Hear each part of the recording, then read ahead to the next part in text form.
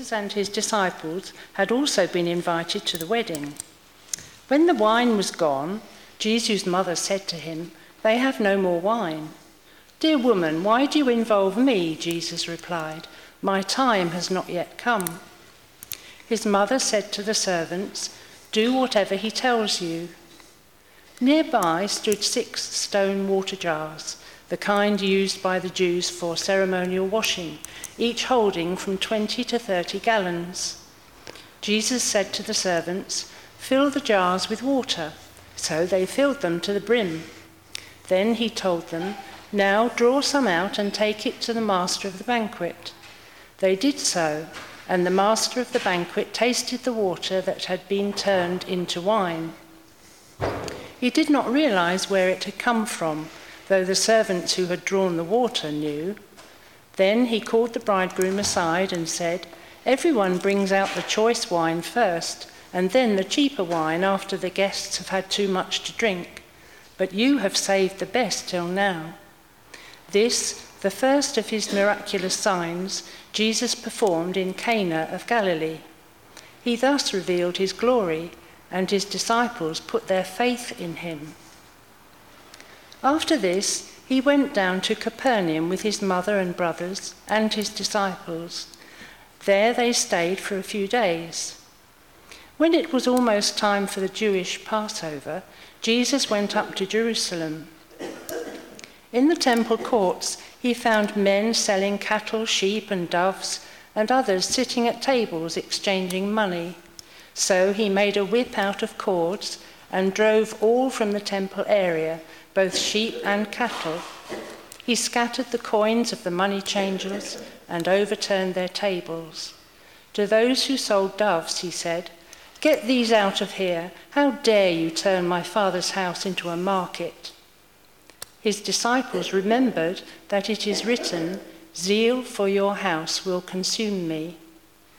Then the Jews demanded of him, "What miraculous sign can you show us to prove your authority to do all this?" Jesus answered them, "Destroy this temple, and I will raise it again in 3 days." The Jews replied, "It's taken 46 years to build this temple, and you're going to raise it in 3 days?" But the temple he had spoken of was his body.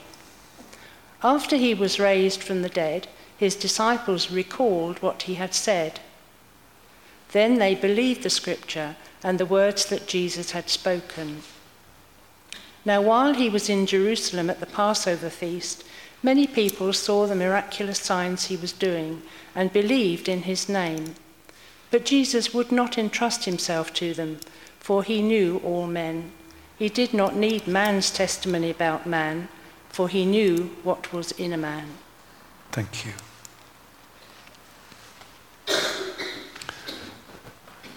Thank you very much indeed, Rosemary. We're going to sing again,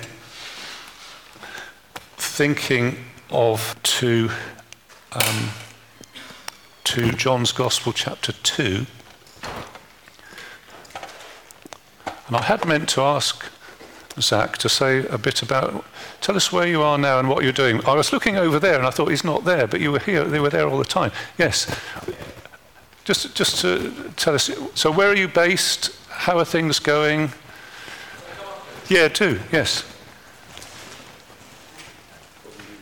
Yeah. Hello. Hi, everyone. So we're based in Swindon at the moment. Sorry to everybody who doesn't know who we are, by the way. Dahlia and I were part of this church about 18 months ago. Well, prior to that as well. We moved to Swindon about 18 months ago. I went there for work. I'm an engineer in the water industry. And basically just to give everybody an update of where we are. Abby is 4 months old now. And we have joined a church there. We've become members of Swindon Evangelical Church, which is very similar sort of doctrinally to Calvary. And it's sort of going quite well, really. I don't have any sort of other particular news, but we're quite content where we are. Good. Not planning to leave Swindon anytime soon. It's good, really. Have you got somewhere to live? Are you in a house? We are in a house, a two-bed, end of terrace house, if you need to know that sort of detail. Yeah. That's about it, really. Because in Brighton, if you're living in a house, it's sort of world news, really. Yeah, there's prices. That's one thing, actually. Yeah, Swindon, the house prices are probably half what they are here, so... Yeah, it's much better, actually. We're basically getting a two-bed house for the same price we've got our studio flat in Brighton, so with a garden and all that sort of stuff. So And work? Is work going well? Yeah, work's going very well, actually.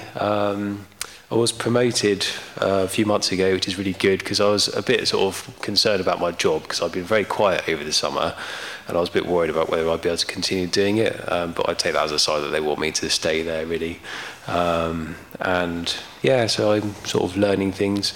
Still have the ultimate goal that I'd like to go to Africa, and I'm not exactly sure how it'll work, but I'd like to work in the water industry there, because they do need skilled people who can help with those problems they've got. But that's a number of years down the line, really. Still got lots to learn before then. And is Darlene enjoying being a mum? Yeah, definitely, yeah.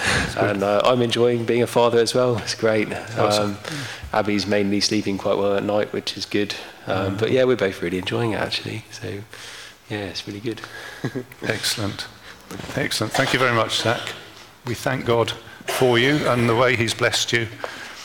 And many people are thinking enviously, you have a child that sleeps at night. So let's turn to John's Gospel, chapter 2, which is the story of Jesus turning water into wine. John's Gospel, chapter 2, we're going to look at the first 12 verses, and we've already prayed. So let me ask you this question. Do you believe in miracles? Some people don't believe in miracles, so they would have a problem with this story straight away. You'd be sitting there thinking, well, I don't believe this. So if you were thinking, I'm going to have a problem with this story, it's about a miracle, let me just ask you, why would you have a problem about it? It's written down here in a book of history, and I think with history, the thing we do is just listen to what the historian says, rather than deciding we're jolly well not going to believe it anyway. I think if you are definitely saying, I'm not going to believe anything that is a story of a miracle, I think that is an act of faith on your part. You're saying, I don't believe there are such things, or I believe there are not such things.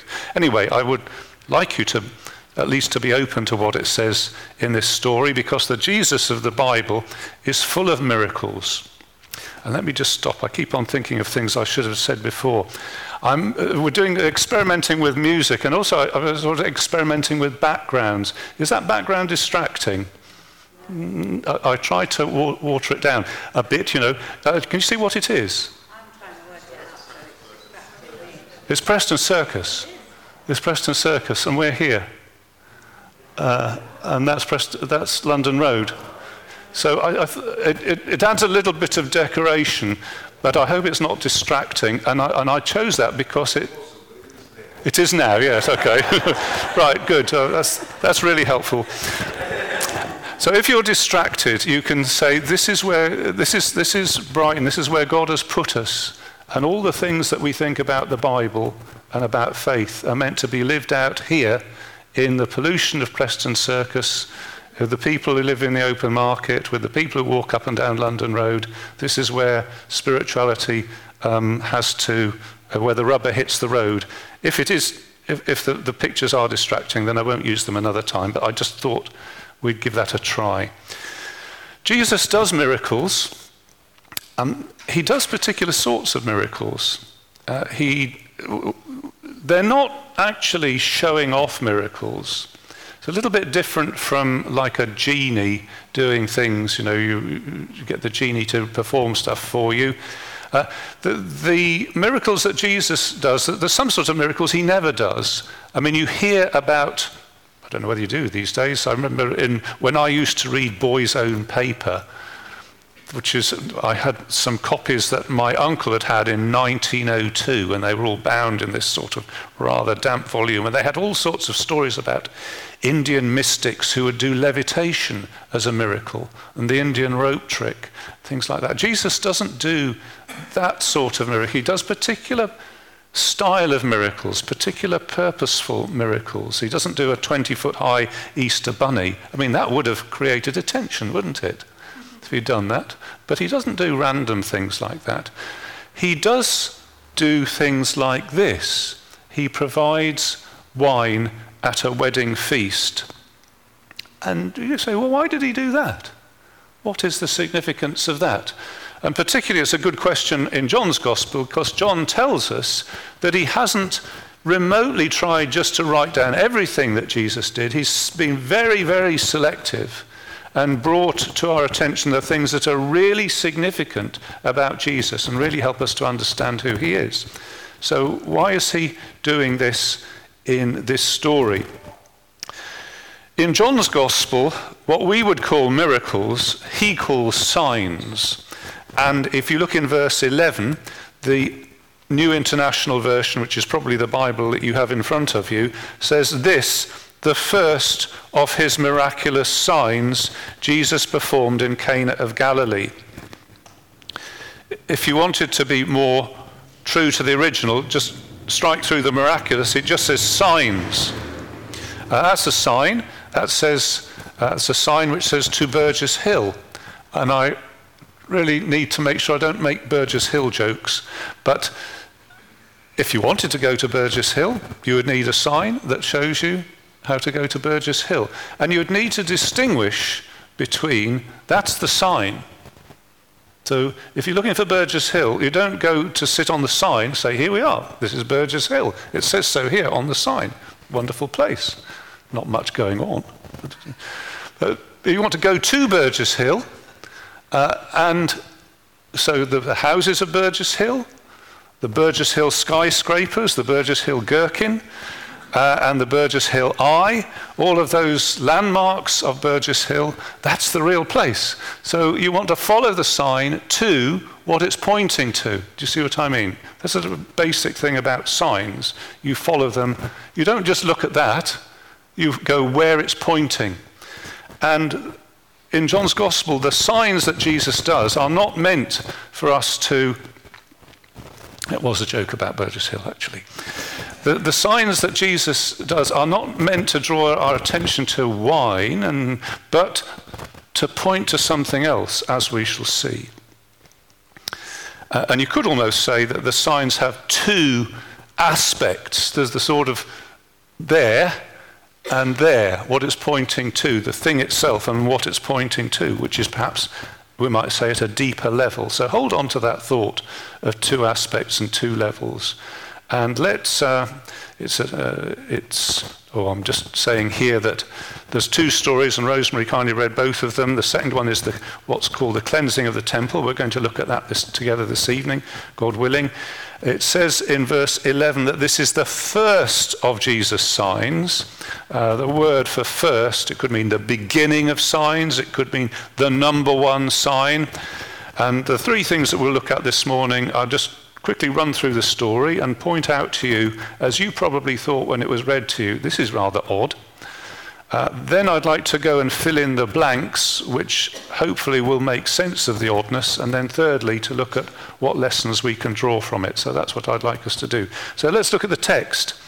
So chapter 2, verse 1, on the third day, a wedding took place at Cana of Galilee. And you're immediately picking up, you think, third day. Okay, third day.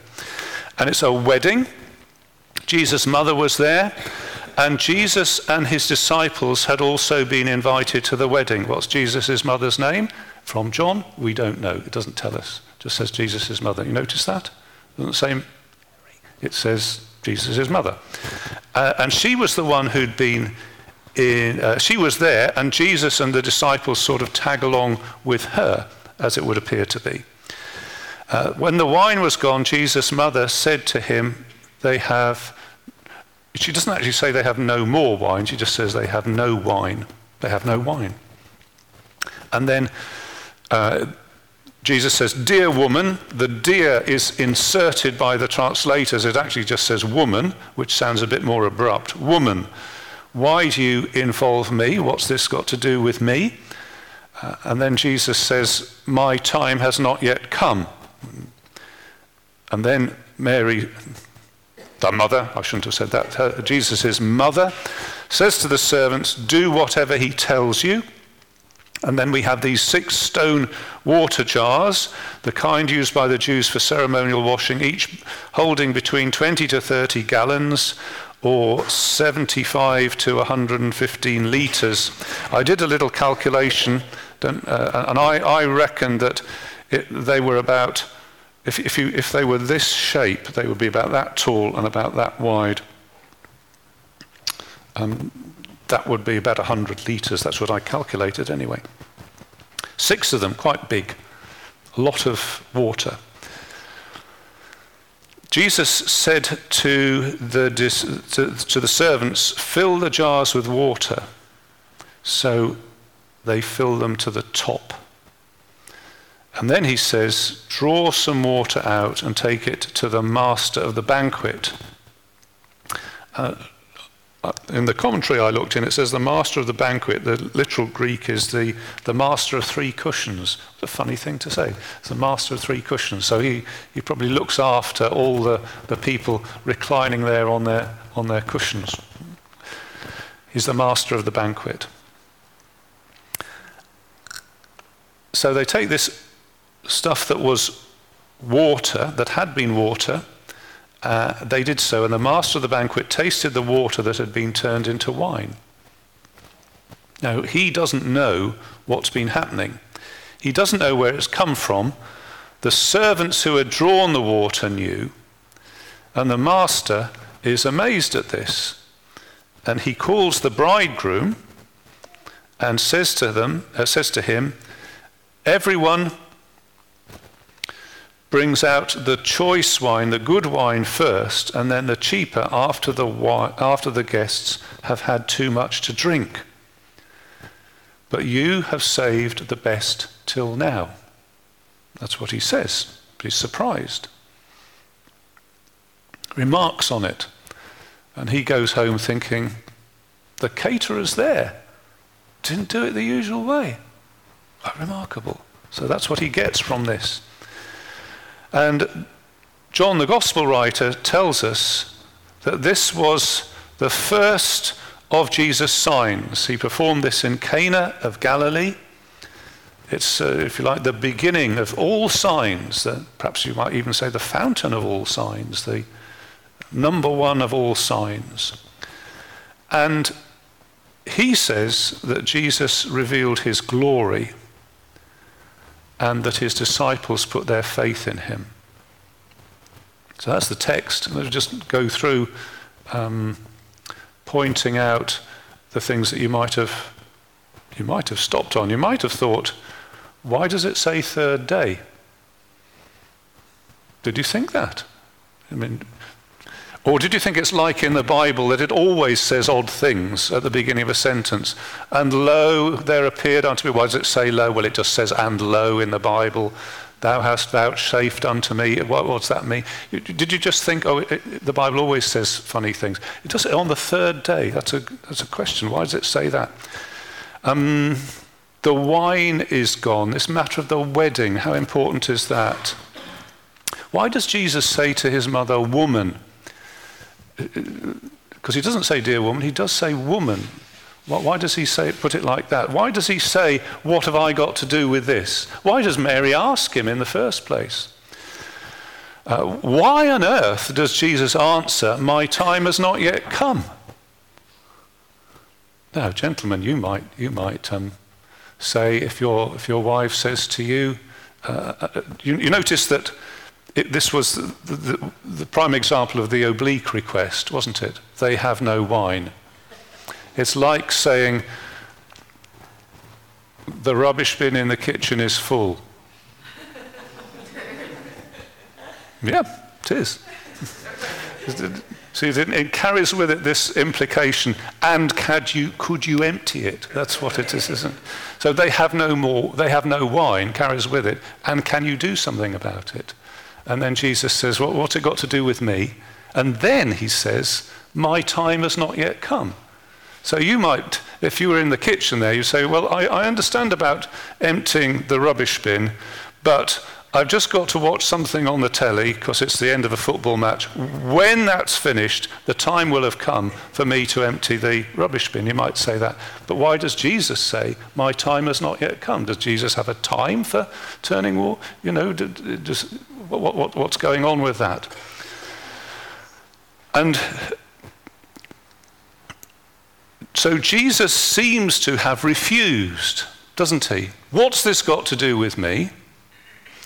And my time has not yet come. That seems to be a refusal. I would take that as a refusal. Jesus saying, well, I'm sorry, I'm not up for this.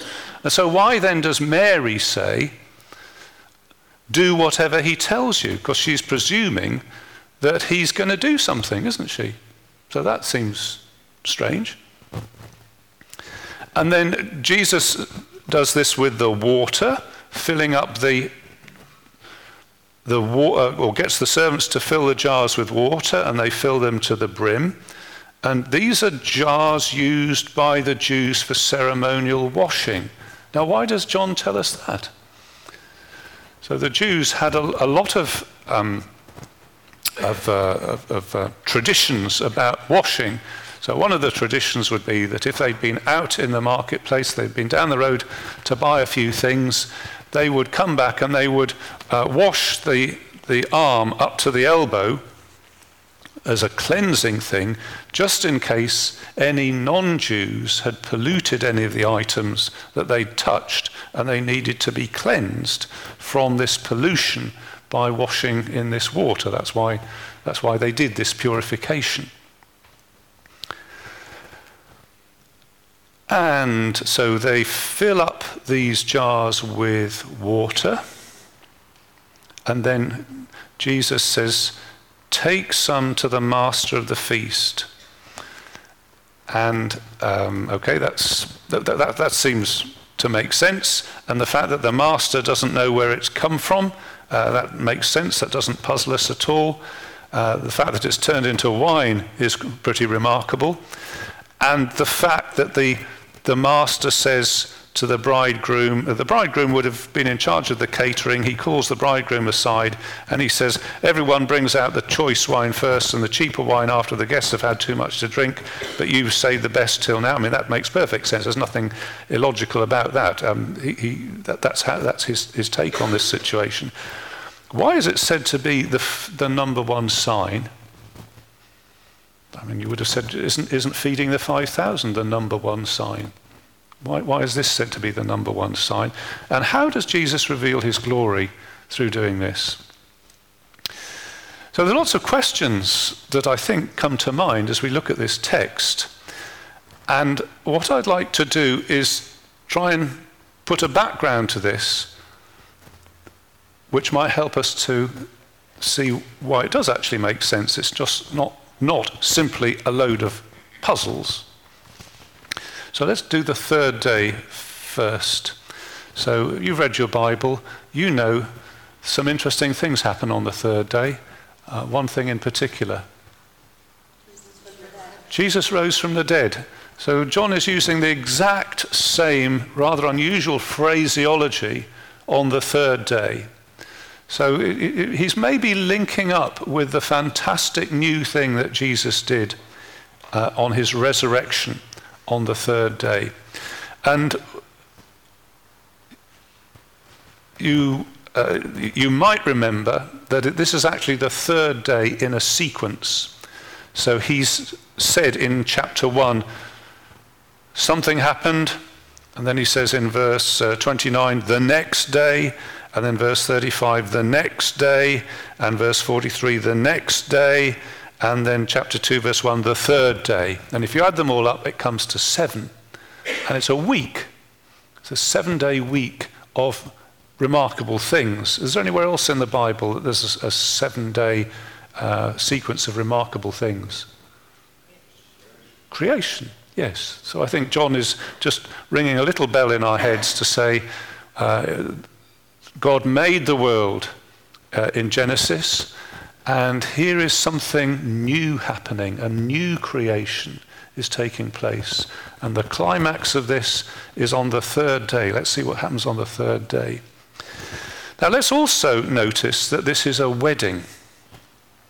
And weddings have a particular resonance in the Bible. Now, let's put it on two levels. Let's put it on the level of Jesus' mother. So Jesus is something sort of 30 years of age, that sort of thing. And what is any Jewish mother thinking if her unmarried son has reached the age of 30? She's thinking, who's he going to marry? Isn't she? Who's he going to marry? She's thinking that. And Jesus also, I would suggest, has in his mind, at a wedding, this whole matter of weddings. And so you're thinking, Jesus' mother is way off course thinking who's he going to marry, because Jesus remained a single man throughout his life.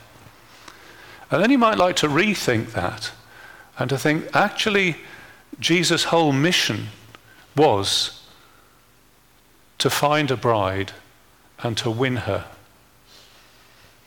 But the bride is not a particular favoured young lady, but the Church of Jesus Christ. That's right, isn't it? That's this whole mission. And I suspect if we put that into our thinking, there's the wedding. Mary's thinking about one level, he's a nice young man, why don't he get married? And Jesus is thinking, this is what I'm here for, a wedding. This is what I'm here for. So when when Mary says, look at this wedding feast, they've got no wine, I think there's all sorts of things that observation prompts in the mind of Jesus. So he could be thinking wedding. Let's just look at a couple of texts. So I can never find Hosea when people are watching me. Hosea chapter 3 verse 1. I'm going to have to look it up in the big... Would you like... You look it up as well, and then I won't feel so embarrassed.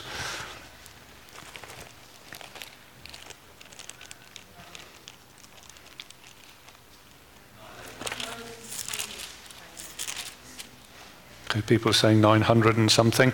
Hosea 3 verse 1 is Old Testament, and it is the Lord who says to Hosea, go show your love to your wife again, though she is loved by another and is an adulteress. Love her as the Lord loves the Israelites. So there's... I won't go into all the story of Hosea, but it's a story of remarkable love for a woman who doesn't deserve it. And God says, go and love her. She doesn't deserve it. You love her because that's the way I love the Israelites. No, the Lord is a lover, and he seeks his bride. Let's turn to Mark chapter 2, verse 19.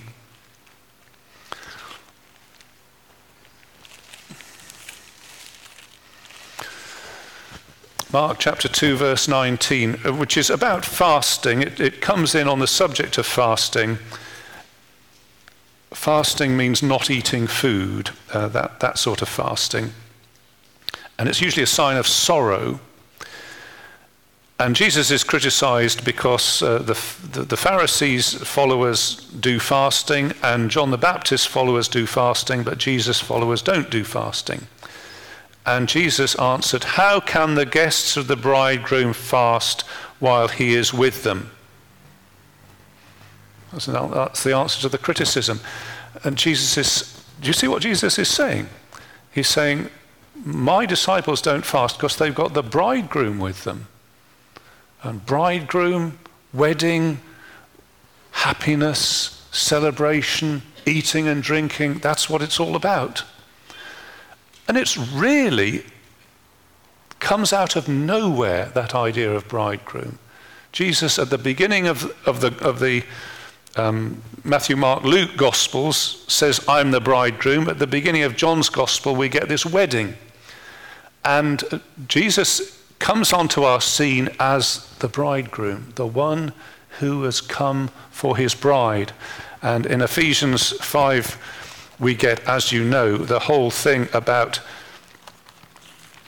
human marriage, and it's compared with, or it comes from, the relationship between Christ and the church. For this reason, a man will leave his father and mother and be united to his wife, and the two will become one flesh. This is a profound mystery, but I'm talking about Christ and the church. So let's put all that into our thinking as we go to the wedding in Cana. So the mother of Jesus is there. She's thinking one thing. Jesus is there, and he's thinking about this whole huge business of the bride of Christ, and him being the Christ, and him being the bridegroom. And she says they have no wine. And of course, wine is an important part of a wedding celebration. Wine in the story of salvation, although the master of the feast talks about getting sottled, because that is the word that he uses. People have had too much wine. In the Bible, the wine is usually there to flag up something like abundance, fruitfulness, and it's put into context like this. So Deuteronomy 7:13, if I can quickly look that up, says, this is a picture of richness and goodness. He will love you and bless you and increase your numbers. He will bless the fruit of your womb, the crop of your land, your grain, new wine and oil, the calves of your herds, the lambs of your flocks. So that the idea of wine is to do with abundance and fruitfulness and almost like the golden age of things. And in the book of Amos, it says, chapter 9, verse 13, assuming I got that right, the days are coming, declares the Lord, when the reaper will be overtaken by the plowman and the planter by the one treading grapes. New wine will drip from the mountains and flow from all the hills. You know, the golden age is coming, the age of fruitfulness and new oil and new wine and everything like that. And Jesus is here at the wedding, and his mum's there, and she says they've got no wine. And Jesus says, absolutely right. Absolutely right. Here we are with the promise of this golden age ahead of us, when the new wine will flow and the oil will flow. And here we are in Cana of Galilee at this point in salvation history, and there's no wine. No, they haven't got wine. No golden age. They haven't got wine, he says. And I think that's what he's thinking. And he says, why do you involve me? My hour has not yet come. So think about hour. Hour is to do with a timetable, a countdown. My hour has not yet come. Do you set an alarm on your mobile phone, do you? Set an alarm on your mobile phone. Let's suppose you set it for something really ambitious, like 7:45 in the morning, and you wake up at 5 o'clock and you say, oh, my hour has not yet come. It's not time yet. Go back to sleep. Now, Jesus has got a timetable. And this flags this up. My hour has not yet come. Jesus does have an hour. Would you like to look with me at chapter 7, verse 6, where he says at a certain point in his ministry, he says, my time has not yet come. And then he says in chapter 7, verse 8, because for me the right time has not yet come. It's not the alarm hasn't gone off yet. The time has not yet come. And in chapter 7, verse 30, it says, at this they tried to seize him, but no one laid a hand on him because his hour had not yet come. And so it's not time for the alarm to go off. However, when you get to chapter 12, verse 23, Jesus says, whatever noise your alarm clock makes, probably makes some more bizarre noise than that. Chapter 12, verse 23, something clicks as Jesus is there and he says, the hour has come. Now's the time. The hour has come for the Son of Man to be glorified. And he's talking about his death. Because he goes on to say, unless a grain of wheat falls to the ground and dies, it remains only a single seed. But if it dies, it produces many seeds. And this clock has been counting down. And the alarm goes off at the time of Jesus' death. It says, this is the time. No, this is Easter time. Coming up, that's what we're coming up to that time now. But in chapter 2, he's saying, wedding, wine, preparing the feast, getting everything ready. No, the hour hasn't come. No, the hour hasn't come for that. Oh, ordinary wine? Yeah, no problem. I can sort that out. Which is, of course, what he does, isn't he? Ordinary wine, yes. And that's the bit his mother picks up on. Yeah, he's going to sort that bit out. He's got something going on in his mind about something else, but the ordinary wine, he'll sort that out.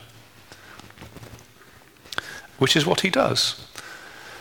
And he turns ordinary water.